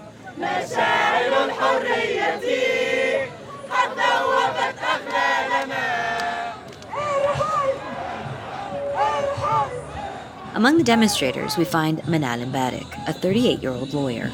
Are you voting on December 17th? No, bien sûr no. Why? These elections are coming under a coup. The president made by himself the new constitution, he made by himself the electoral law. So no, we're not participating in such a comedy. Mbarak actually voted for the president. A lot of people here did. When he was elected, he was pretty popular. That's waned, but it's not gone. Malak Manari happened upon the protest. I don't understand why they're here, why they want to get rid of Kais Saied. He still needs time to go forward. So you like him? He didn't bring the bad situation with him. It has always been there. Who brought the bad situation? It's Ennahda who's done most of the wrong things. The Islamist party Ennahda has dominated every parliamentary election since Tunisia's revolution. Nearby, we meet with Salim Kharrat at his office. Hi, I'm Salim. Nice to meet you. Nice to meet you. He heads Al Bawsala, a Tunisian government watchdog group. I came with my questions, but he had his own. Are you able to do your work? I will say... We are not supposed to talk to you. You're not? No, within the new law. We are not supposed to speak to foreign journalists. Isn't that your entire job? To watchdog and to speak on this issue? Yeah, absolutely. Because it's a dictatorship. It's one of several decisions by the president aimed at suppressing critics. But that didn't stop Kharrat and others from speaking with us. His was one of the first Tunisian civil society organizations to sound the alarm when Saied sacked the elected parliament on July 25th. It was very obvious from the beginning for us that it was not respectful to the constitution, and it was a decision that the president took alone. And the days after this move, we saw that we were right when we see the events that follow it. It was a very popular move when he did it. People were very angry at the parliament. Yeah, but we have to understand why it was popular. Since the revolution, Tunisians had seen one political crisis after the next. So much political infighting that nothing was getting done to reform an economic system plagued by corruption and cronyism. To keep the state afloat, the government kept taking on debt. Decision makers lacked courage, and the result is that one single person took the liberty to hijack the economic transition. Now we no longer have margins. The state is on the verge of economic collapse. Other partners of Tunisia put a condition in order to help Tunisia. We had no solutions other than to negotiate a new IMF program. And when you have to negotiate such a program, you have to accept very harsh conditions. So since July 25th, what has the president done in the days since that day? Ignoring all the communications that Al Bawsala and several other actors of the civil society took to say to the president, okay, stop, you have to stop. We saw that a lot of journalists, a lot of civil servants, and also a lot of politicians were pursued by military courts, which is, in terms of international standards, which is unacceptable. Has Tunisia returned to autocracy? Is democracy Tunisia, dead? it's on her way. It's on the way of autocracy.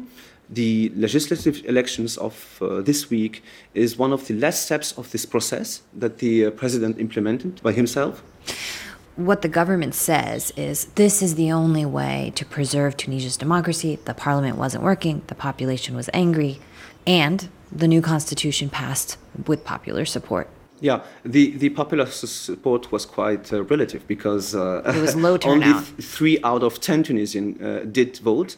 If I had the president or its prime minister in front of me, I would ask them a very simple question. You had 2 years without any kind of opposition.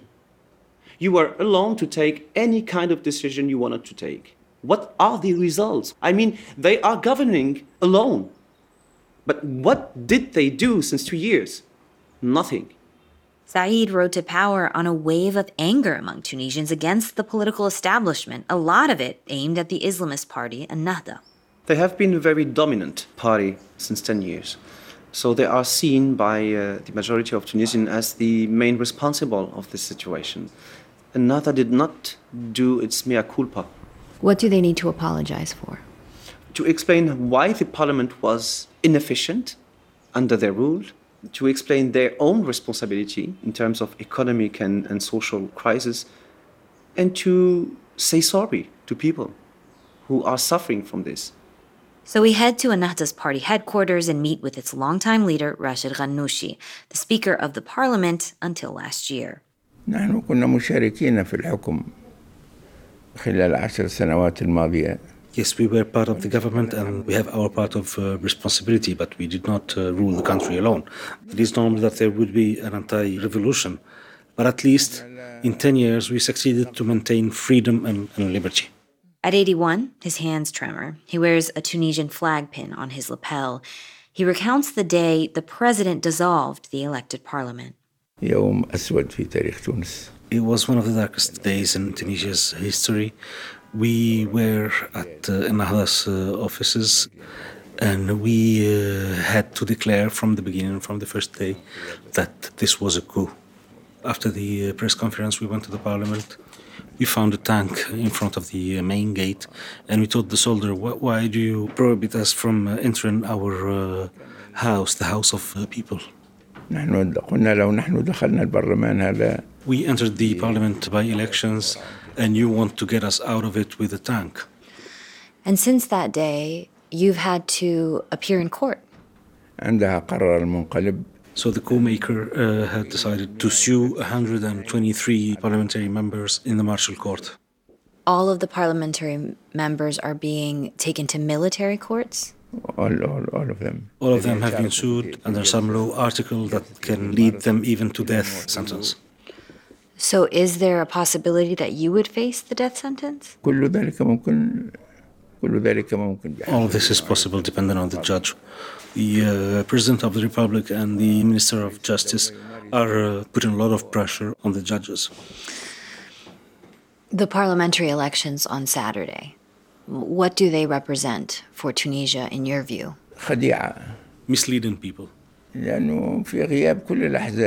Misleading people because he created the game, he decided the rules of the game, so what is left for the others or for people is just playing the game that he decided for them.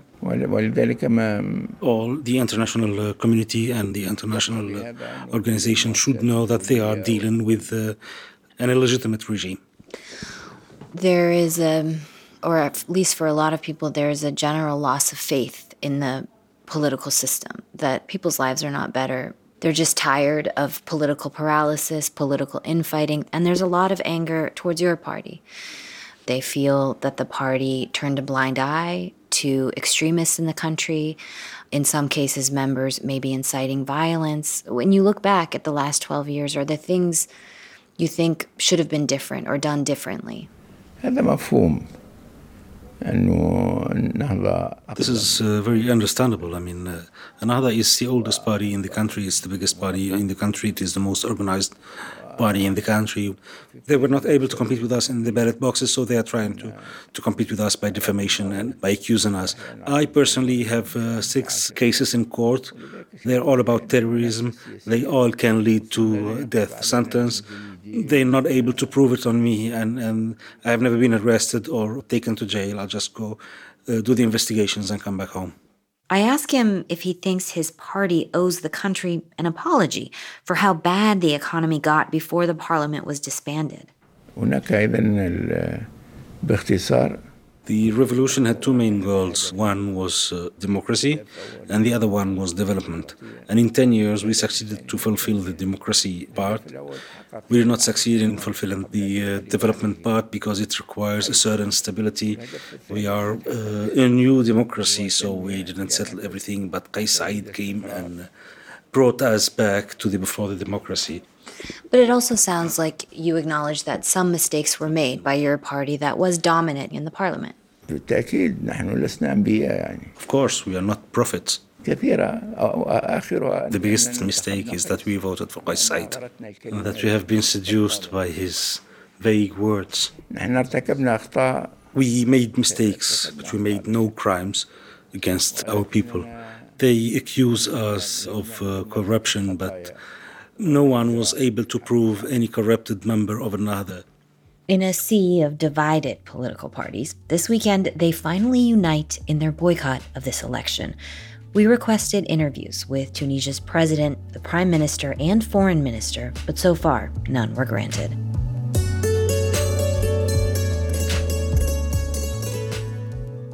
This is NPR News. This is 90.9 WBUR. I'm Rupa Shenoy. Coming up on Morning Edition, there's a lot at stake for both France and Argentina as they face each other in the World Cup final on Sunday. And in 20 minutes, for the first time since World War II, Japan plans to acquire the ability to strike other nations. It's 8:20. I'm Scott Simon. Are you thinking about trading in your car? Why not donate it to this station instead? We'll turn it into the programs you love. Just go to WBUR.org.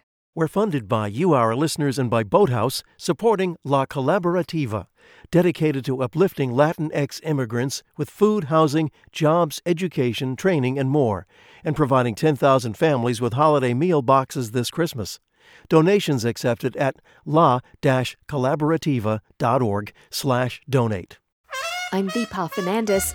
A new documentary depicts jazz legend Louis Armstrong as never before, in his own words, using his personal archive of home recordings. The truth is, Louis Armstrong knew one day they were going to write about him in the history books, so why not be in control of his own story? Today at noon on 90.9 WBUR, Boston's NPR news station. A rainy and windy day today with a high near 44. The rain may turn to a little snow around Worcester. Tonight, more rain and a low around 38. Tomorrow, rain in the morning and it'll still be windy. Then in the afternoon, mostly cloudy with a high near 44. Right now, it's 44 degrees in Boston at 8:21. Support for NPR comes from this station and from Ooma, a cloud-based phone service for any size business with an automated virtual receptionist, video meetings, and other features to connect to customers and coworkers anywhere at ooma.com/NPR. And from Fisher Investments. As a fiduciary, Fisher Investments is obligated to act in their client's best interest. Learn more at fisherinvestments.com. Investments in securities involve the risk of loss. And from Clarivate, creators of the Ideas to Innovation podcast, an exploration into solutions designed to address the world's most complex problems, at clarivate.com/podcasts.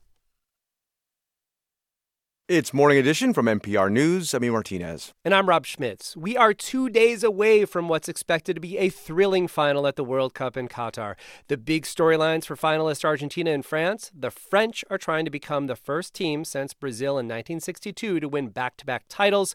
Argentina wants to win one for the legendary forward Lionel Messi, who has won just about everything in soccer except a World Cup title. The stakes could not be bigger. NPR sports correspondent Tom Goldman joins us from Doha for an early look at this matchup. Good morning, Tom. Hi, Rob. I am so excited about this final. Neither of these teams is an overwhelming favorite. Do we have any recent history between them that might provide clues about who may prevail here? Well, if 4 years ago is recent enough, France beat Argentina 4-3 in the round of 16 at the last World Cup. Both stars of the current teams played in that match. France's Kylian Mbappe got the better of Lionel Messi. Mbappe scored twice, and it was part of his breakout performance as a 19-year-old at that World Cup. So is that a good enough roadmap to favor France on Sunday? Not necessarily. It's a very small sample size. We're dealing with a different French team, too. Right. Not as potent as it was in 2018. Mbappe is back, and he looks great. But France has been hit hard by recent injuries, and they've had to be more resourceful and rely on their experience and some luck. I mean, the 2-0 win over Morocco in the semifinals could have easily gone the other way if France's last line of defense and its goalkeeper didn't stop the repeated close-to-the-goal attacks by Morocco. But they did. The team did what it had to do, and that's how France has gotten through this tournament. Another challenge, though, France has been trying to limit a virus within the team. They are deep and talented, but they can't lose many more players. So, advantage Argentina? Maybe. You're being a little wishy-washy, really Tom. I am being very difficult. Argentina lost its first match of the tournament in an all-time upset by Saudi Arabia. It was a bad start, but Messi said that steeled his team, put them in must-win situations in every match after that. They haven't been consistently dominant, but they come into the final having beaten Croatia 3-0 in the semis. That was an impressive win. That does create some nice momentum. I guess, Rob, I'm hedging a bit because, while both teams are very good, their runs to the final have been bumpy at times. I kind of feel like the world has forgotten soccer as a team game because everything's about Messi versus Mbappe. Is that fair? No. It's because there are lots of other really good players who will have an impact on what happens Sunday. To name a couple, France's do everything forward Antoine Griezmann, Argentina's Julian Alvarez, who scored twice against Croatia. But we love our big stars, right? And Messi and Mbappe have earned their star status. 35-year-old Messi has been tortured for much of his stellar career by not winning a World Cup title for his country. The stage is perfectly set for him to finally do it. He's had a great, impactful World Cup here already, and a lot of people are cheering him on, not just in Argentina. Mbappe is only 23, but he would love to have a second title now, which would make him the second youngest to win two since Pelé, the legend, did it 60 years ago. That's NPR's Tom Goldman at the World Cup in Qatar. Thanks, Tom. You're welcome.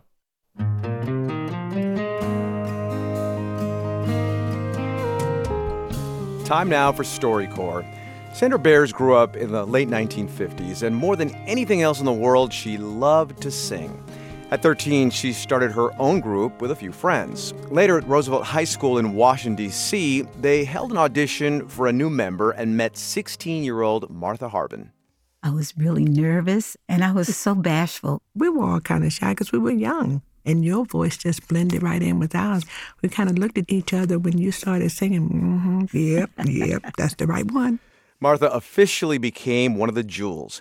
They made a name for themselves touring across the country. Martha and Sandra came to StoryCorps to remember a night at the Apollo Theater that changed their lives. So we came off the stage, and we were in our dressing room, and somebody knocked on the door, and we said, who is it? It's me, James Brown. Open the door. He was like, what? Remember, he came into the dressing room. The first thing he did was kind of look in the mirror. How y'all doing? While he was messing with his hair. And he said, I'd like for y'all to join my show. Yes, he did. My father, he felt that I should have a 9-to-5 like everyone else. He said, singing is not a job. I said, yeah, but Dad, this is what I want to do. We joined Mr. Brown in 1966. And after that, it was just go, go, go, go, being on the road 2 and 3 months at a time. It's not easy because you want to stay out there and you want to do it. But coming up, I got married and had twins, and I loved singing. But that's a wild combination. I just miss my kids. So I just up and left. I never really thought that I would be on the road as long as I did with him. I had 3 children, and I missed out on a lot. Graduations and birthdays and not being home for Christmas. But when we wasn't working, I would come straight home to be with my kids. I remember coming to see you at the Howard Theater, and you hit every note. I think I screamed louder than anybody in the theater. I was so excited for you. Oh, honey.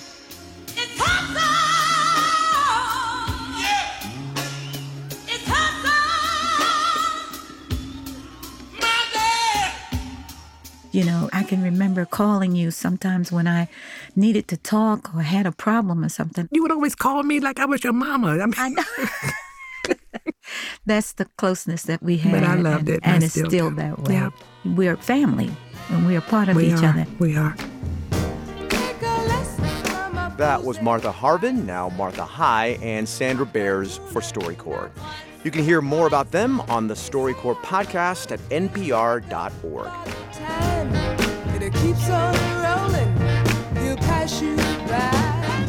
Major support for StoryCorps comes from Storyworth. Each week, Storyworth emails a loved one a question about their life. After a year, they'll publish family memories into a bound book to keep forever. Learn more at storyworth.com. And from Subaru, whose Share the Love event runs through January 3rd. By year's end, Subaru and their retailers will have donated over $250 million to charity. Learn more at subaru.com/share. This is NPR News. This is 90.9 WBUR. I'm Rupa Shenoy. Coming up on Morning Edition, 3 years after a brutal police beating and choking of a black driver in Louisiana, 4 officers face criminal charges. It's 8:29. This coming Monday, the House Select Committee investigating the January 6th insurrection at the Capitol will hold its final public hearing. It's expected to make announcements about criminal referrals to the Justice Department. Listen live on Monday afternoon at 1 on 90.9 WBUR and at WBUR.org. We're funded by you, our listeners, and by UMass Chan Medical School, proud to be named one of Boston Globe's top places to work. Learn more at umassmed.edu/globe. Live from NPR News in Washington, I'm Dave Mattingly. Wall Street analysts say investors are growing increasingly worried about the U.S. economy falling into recession. The Dow lost 764 points yesterday, or more than 2%. The Nasdaq closed down more than 3%. The broad sell-off was sparked in part by yesterday's government report on retail sales in the U.S. in November, showing they declined. That came a day after the Federal Reserve announced its 7th interest rate hike of the year. Afterwards, Fed Chair Jerome Powell indicated the rate hikes will continue in 2023 in the Fed's ongoing effort to try to bring down inflation in the economy. Right now, Dow futures are down more than 300 points. Winter storm warnings are posted from northern Pennsylvania to Maine. Snow is falling across much of the northeastern U.S. The National Weather Service says Burlington, Vermont will see another 4 to 8 inches of snow by tonight. New York Governor Kathy Hochul says crews in her state were ready for this latest storm. We'll be ready for this. New York is ready, as we always are, but we're ready. Bring it on. Mother Nature, just keep at it. I started my first week on the job with a hurricane, and closing out this year with another winter storm, but it's nothing we can't handle. In the northern plains, blizzard warnings remain in effect in much of the Dakotas and parts of Nebraska and Montana. This is NPR News. From WBUR in Boston, I'm Rupa Shenoy. The utility Eversource will begin construction on an electrical substation in East Boston next month, and the project will come with a big new price tag. In a state filing this week, the company says the combination of inflation, rising costs, and supply chain issues now bring the cost to ratepayers to over $100 million. That's a 33% jump from earlier estimates. More now from WBUR's Miriam Wasser. Eversource says the substation is needed for electric reliability, but residents worry about its location in a flood zone near a popular playground and big tanks of jet fuel. After fighting the project for years, John Walke of the environmental nonprofit Green Roots calls the news about construction and the new price tag disheartening. Here's one place where we're just trying to improve a little bit of our corner of the neighborhood. And no, between the city, the utility companies, the state, everybody has lined up to say, no, you're not going to be able to do that. Walke says he hopes incoming Governor Maura Healey, who has criticized the project in the past, will do something to stop it. For 90.9 WBUR, I'm Miriam Wasser. A Natick police officer who pleaded guilty to sexually assaulting a colleague has resigned. The town's select board was scheduled to debate yesterday whether James Quilty could keep his job, but Natick police say Quilty resigned his post before the meeting began. He had been on paid leave since 2020. Natick kept details of the case secret for more than 2 years. WBUR is suing the town for documents related to the case. Congresswoman Lori Trahan is among those asking for answers about journalists suspended from Twitter. She says her team met with Twitter leaders yesterday, and they told her there would not be retaliations against people who criticize the platform. After Twitter seemingly did that, Trahan tweeted asking for answers from Elon Musk. He has not responded. It's 8:33. We are funded by you, our listeners, and by Boston Ballet's The Nutcracker. Beloved characters return to delight all ages this holiday season. On stage through December 31st. Tickets at bostonballet.org. The Bruins wasted a 2-goal lead last night at the Garden. They lost to the Los Angeles Kings 3-2 in a shootout. The Bees will host the Columbus Blue Jackets tomorrow. After a nearly 2-week road trip, the Celtics are back home tonight. They'll host the Orlando Magic. We'll see a rainy and windy day today here in the Boston area. The same storm could bring more than a foot of snow to the Berkshires. Highway Administrator Jonathan Gulliver warns drivers in the higher elevations of Worcester County to watch out for snow and slick roads. We are expecting that you're going to see a little bit of slippery conditions in those areas as well, even if you're not encountering snow directly falling in those spaces. One of the things that we have seen some reports of this morning as well is a number of spin-outs. It'll be in the low 40s today. Tonight, rain in upper 30s. The wet weather continues tomorrow with rain in the morning, clouds in the afternoon, and gusty winds all day. It'll be in the low 40s. Right now, it's 44 degrees in Boston at 8:34. Support for NPR comes from this station and from BetterHelp, connecting people with a therapist online for issues like depression and anxiety. 25,000 therapists are available through BetterHelp using a computer or smartphone. BetterHelp.com/public. And from Procter & Gamble, maker of Nervive Nerve Relief. Nervive is designed to reduce occasional nerve aches, weakness, and discomfort in hands or feet due to aging. Learn more at nervivehealth.com. It's Morning Edition from NPR News. I'm Rob Schmitz in Washington, D.C. And I'm A. Martinez in Culver City, California. 5 law enforcement officers in Louisiana are now facing criminal charges in the deadly arrest of black motorist Ronald Green. He died in police custody in 2019 after a high-speed chase with state troopers. 2 years later, body cam video, initially suppressed, showed white officers brutally beating the 49-year-old black man. These are the first charges to come in a case that has brought increased scrutiny on Louisiana state troopers and how they treat black suspects. NPR's Debbie Elliott joins us now. Debbie, what are the charges? Well, the most serious is negligent homicide, and that's the charge against Master Trooper Corey York, along with 10 counts of malfeasance in office. Now, he is the one who is shown on this body cam video dragging Green by ankle shackles and then putting his foot on Green's back to force him belly down on the ground. 3 other Louisiana state troopers and then a sheriff's deputy also facing charges of malfeasance and obstruction of justice.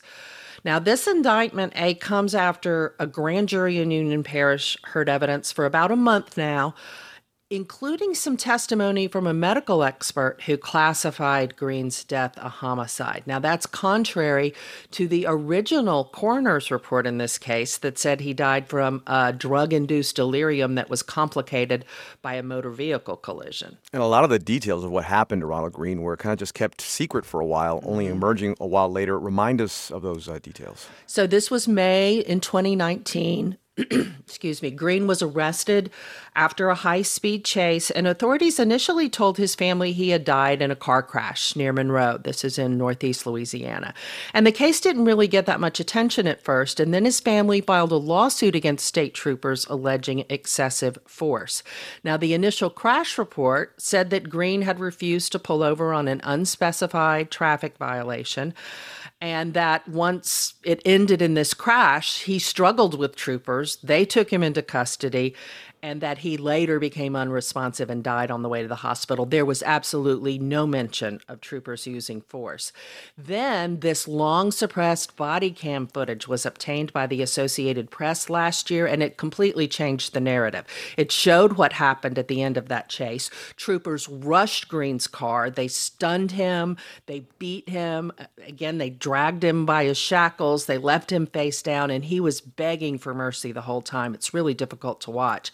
Now, since that, there are so many questions about whether state police officials were involved in a cover-up and who knew what really happened and when, including the governor of Louisiana. Has Ronald Green's family said anything?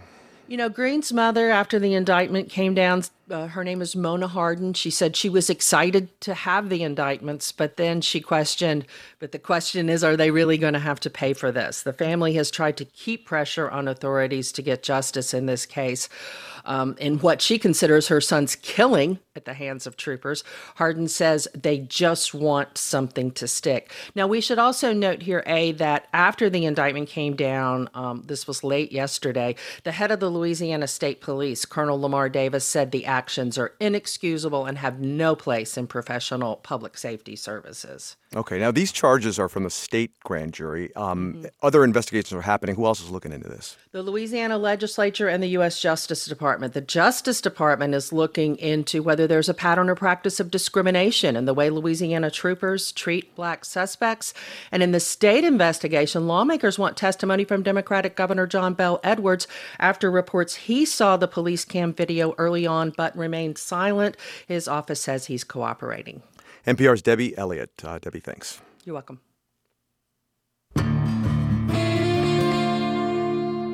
Japan's government today announced plans to acquire weapons that can strike other nations. Japan has avoided doing that since the end of World War II. Its post-war constitution forbids the nation from waging war. This is a major shift for Japan, for the region, and for Japan's ally, the U.S. Here to discuss it with us is NPR's Anthony Kuhn, who's been in Japan reporting on this issue this week. He joins us now from Seoul. Hey, Anthony. Hey, Rob. So what does this new policy say? Well, the policy is laid out in 3 national security documents, which just came out. A key point in them is that Japan plans to have what it calls counterstrike capabilities, by which it means long-range missiles capable of hitting North Korea and parts of China. It plans to get them and deploy U.S.-made Tomahawk cruise missiles in about 4 years. It also includes roughly doubling Japan's defense budget to about 2% of GDP over 5 years and building up its defense industry and arms exports. The government is still debating how to pay for all this, whether it's by issuing bonds or hiking taxes. Wow, counterstrike capabilities. Why is Japan making this shift now? Well, the documents say that Japan is facing the toughest security environment since the end of World War II. It points in particular to China and North Korea's military buildups and Russia's invasion of Ukraine, which it says is a blow to the international order. Now, Japan insists that it's going to stick to a strictly defensive security posture, which it's long had. It's going to use the minimum force necessary and only when there are no other options available. What Japan's ruling party would like to do is to scrap restraints on the military by amending the constitution, but it doesn't have the popular support for that. Polls suggest it does have support for counterstrike capabilities, so that's what it's getting. Got it. So I'd imagine not everyone is happy about this. What are critics saying about this? Critics say this goes well beyond self-defense, which Japan says its constitution does permit. They say that there just has not been a proper public discussion of this whole matter. And they also say the military strategy that's behind this is risky because when Japan says counterattack, that could actually include hitting an enemy missile that they think is about to be launched at them before it's actually been launched. So it's a fine line between a counterattack and a preemptive strike, and they could just get it wrong. Well, is there any idea what this could mean for the U.S.-Japan alliance? Well, for a long time, the U.S. has been urging Japan to shoulder more of the responsibility for its own defense. So Washington is happy with this development. China is certainly not. But the U.S. also needs to consider that Japan is getting military capabilities independent of the U.S., in part as a sort of insurance policy in case Japan comes under attack and the U.S. fails to come to its aid. Now, finally, if these missiles are ever used, they're going to have to be done with closer cooperation, military coordination with the U.S., which would include sharing intelligence and probably coordinating which targets to pick. That's NPR's Anthony Kuhn in Seoul. Thank you so much, Anthony. Thank you, Rob.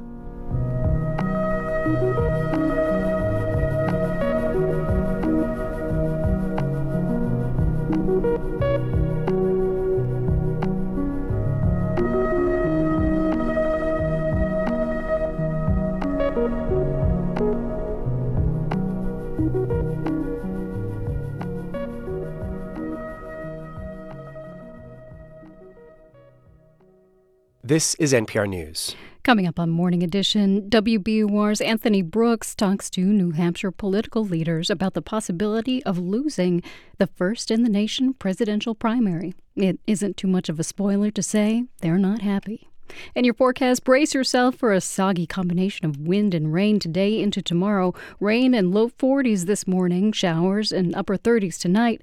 Saturday, low 40s. We start out with rain and wind. Then it'll be cloudy in the low 40s. It's 44 degrees right now in Boston at 8:44.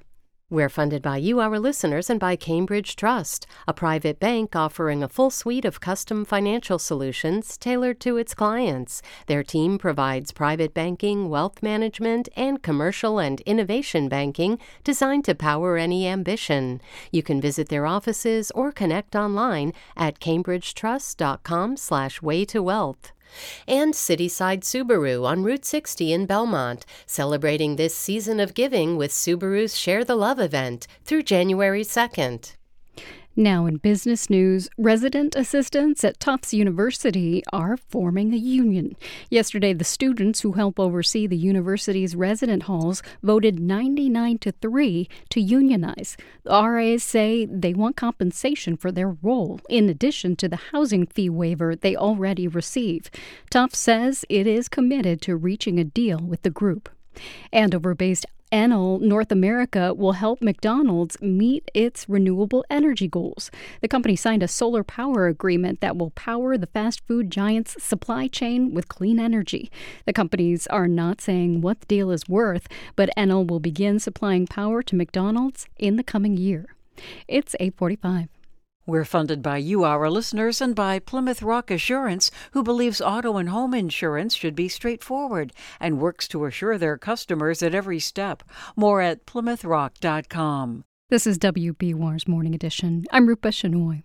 The tradition of New Hampshire and Iowa holding the first-in-the-nation presidential primary and caucuses could soon end. A proposal by the Democratic National Committee, backed by President Biden, would rearrange the schedule for 2024. South Carolina, the state that saved Biden's 2020 election campaign, would go first. But as WBUR's Anthony Brooks reports, New Hampshire has no intention of giving up what is arguably its greatest claim to fame. It's true. Think about it. What is New Hampshire most famous for? Well, it's the Granite State, but it's hardly famous for its mighty stock of gray rock. No, the reason that presidential wannabes and legions of journalists and political observers make the pilgrimage to Portsmouth, Concord, Manchester, and scores of towns and villages every 4 years is New Hampshire's first-in-the-nation presidential primary. New Hampshire takes its first-in-the-nation primary very seriously. This is David Scanlon, New Hampshire's Secretary of State. It's part of our culture. We've been doing it for over 100 years. People in New Hampshire take great pride in it. Jimmy Carter took a long lead tonight in the race for the Democratic presidential nomination. He won the New Hampshire primary handily. The New Hampshire primary has helped propel long-shot candidates into the White House. From Jimmy Carter, who won in 1976. Thank you very much. I remember when we couldn't find a microphone. To Bill Clinton, who finished second in 1992.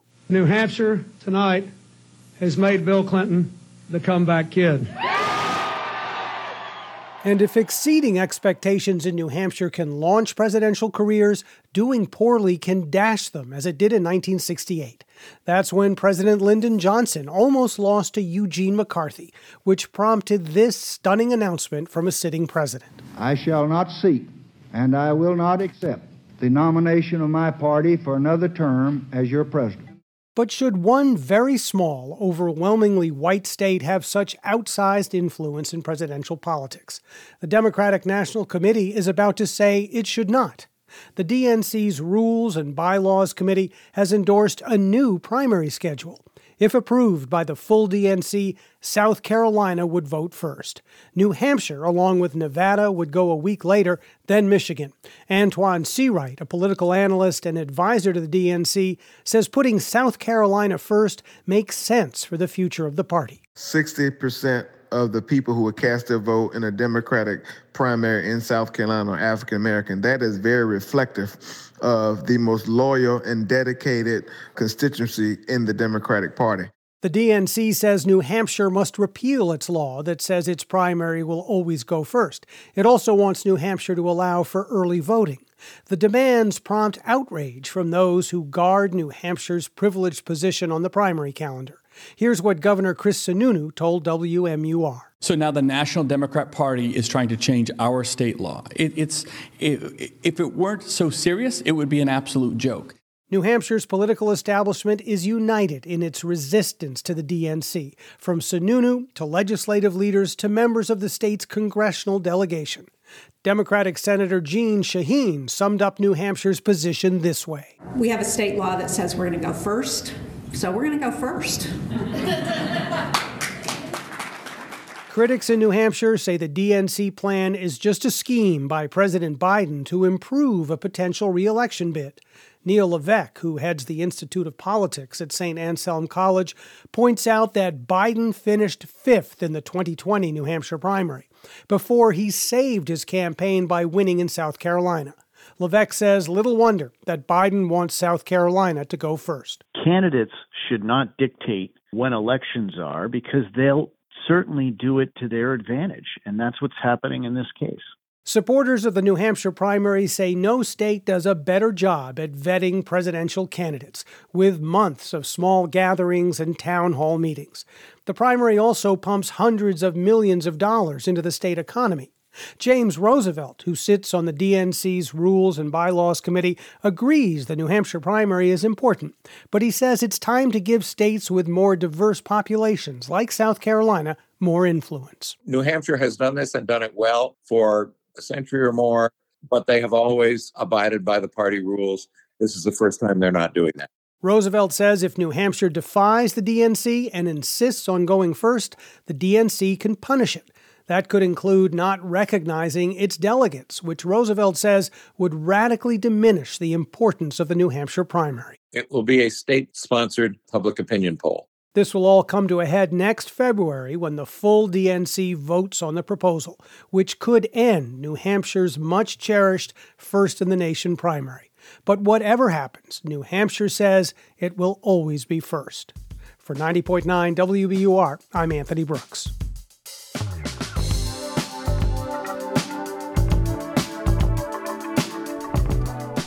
This is 90.9 WBUR. Coming up at noon today, it's Here and Now, and Deepa Fernandez is here to tell us what they're going to be talking about today. Hi, Deepa. Hi, Rupa. Good morning. Good morning, everyone. We have a lot on today's show, as always. We are going to go into a migrant shelter in Arizona. We've all heard about the many migrants who've been stuck on the other side of the border trying to claim asylum. Well, some of them have started coming over in great numbers, and with Title 42 set to finally expire next week, the shelters in the border regions are bracing. So we'll go into one in Arizona, and we also have just amazing conversations about the tapes of Louis Armstrong, who in his own words really redefines what we know about him and his legacy. Plus, we are going to hear about a youth lawsuit in Montana, about the environment. That's Here and Now today at noon. Thank you, Deepa. Thanks, Rupa. It's 8:52. We're funded by you, our listeners, and by A.L. Prime Energy Consultant, distributor of wholesale gasoline and diesel fuels for retail and commercial use. alprime.com. The future was invented 75 years ago today. A little rig that could fit into a shot glass. Marketplace Morning Report is supported by Fisher Investments. Fisher Investments' team of specialists tailor portfolios to clients' long-term goals. FisherInvestments.com. Investments and securities involve the risk of loss.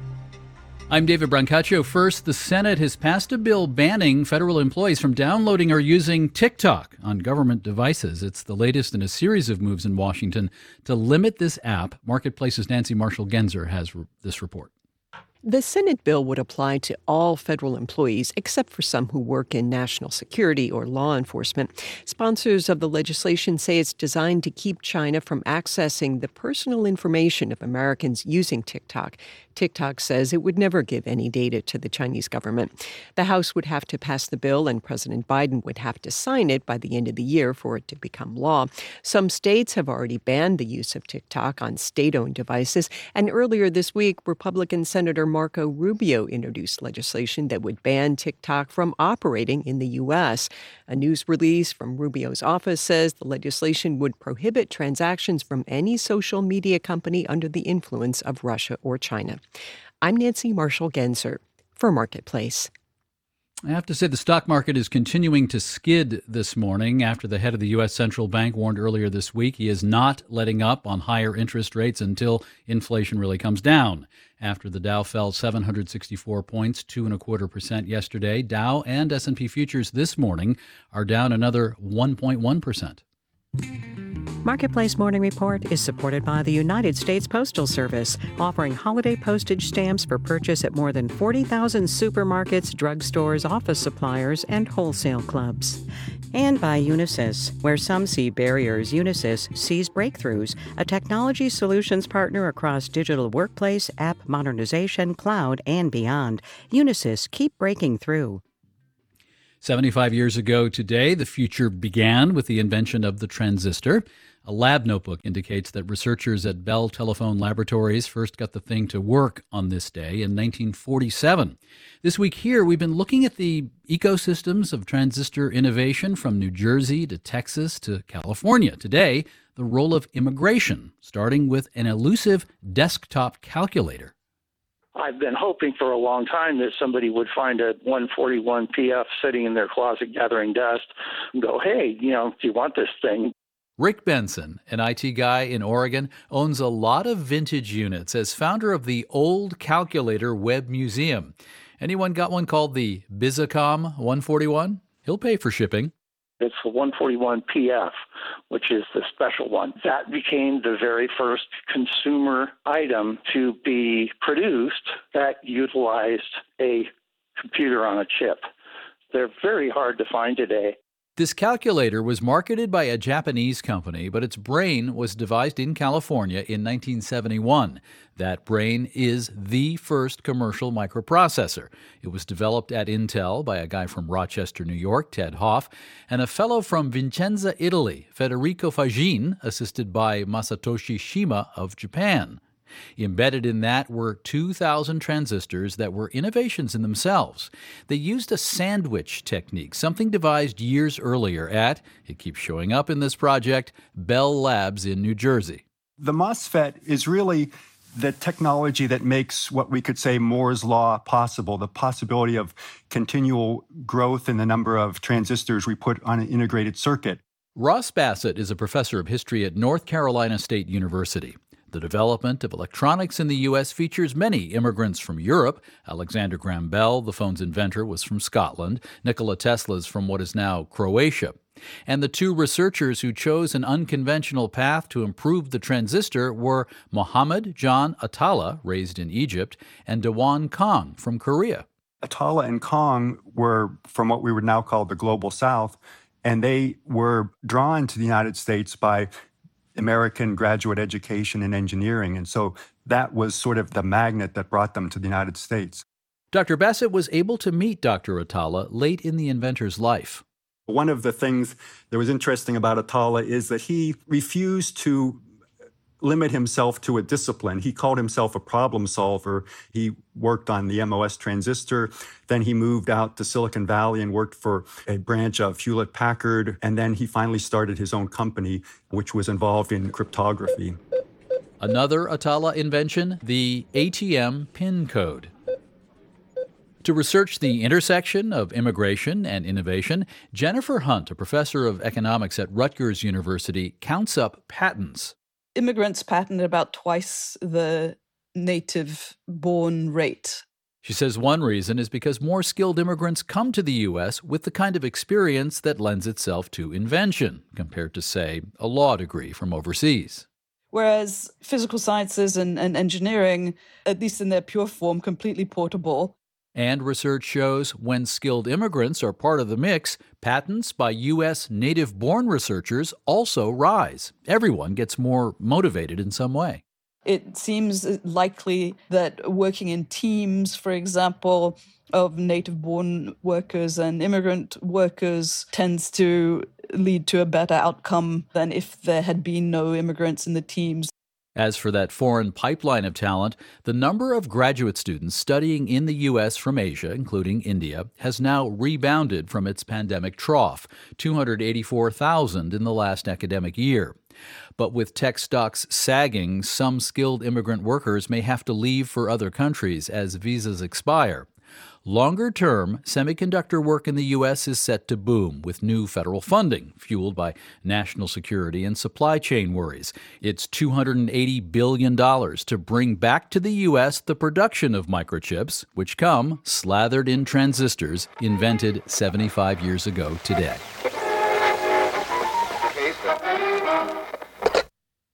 How does the bounty that comes with innovation get spread to more people? How can new ecosystems of innovation decrease inequality? Just some of the topics we hope to explore on this program in the new year. The Future Began 75 years ago was produced by Alex Schroeder with Erica Soderstrom and Jarrett Dang. Our editor was Meredith Gerritsen-Morby, the digital producer Redmond Carolipio. Our field engineer was Gary O'Keefe. If you missed any part of this project this week, do not miss the podcast special. It'll be atop the Marketplace Morning Report podcast feed starting this afternoon and through the weekend. I'm David Brancaccio with our Morning Report. From APM, American Public Media. This is 90.9 WBUR, and it's Friday. Try to keep that in mind as I tell you it's going to be a sloppy day with wind and rain that will continue into tomorrow morning. Low 40s today, upper 30s tonight, then back to the low 40s on Saturday. Right now it's 44 degrees in Boston. We're coming up on 9 o'clock, and the BBC is next. We're funded by you, our listeners, and by Loomis Sales Investments, dedicated to helping ease the mental health crisis through the Fuss Family Mental Health Initiative, aimed at tackling the mental health challenges facing young people in under-resourced communities by providing support for systems of outreach, prevention, and therapeutic programming, and training for valued clinicians. And Midwinter Revel's 52nd annual celebration, music, dance, theater, and carols through the 28th at Sanders Theater in Cambridge. Tickets at revels.org.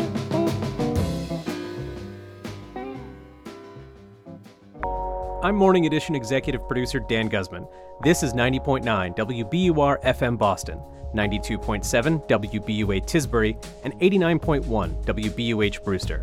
Listen anytime with our app or at WBUR.org. WBUR, Boston's NPR news station.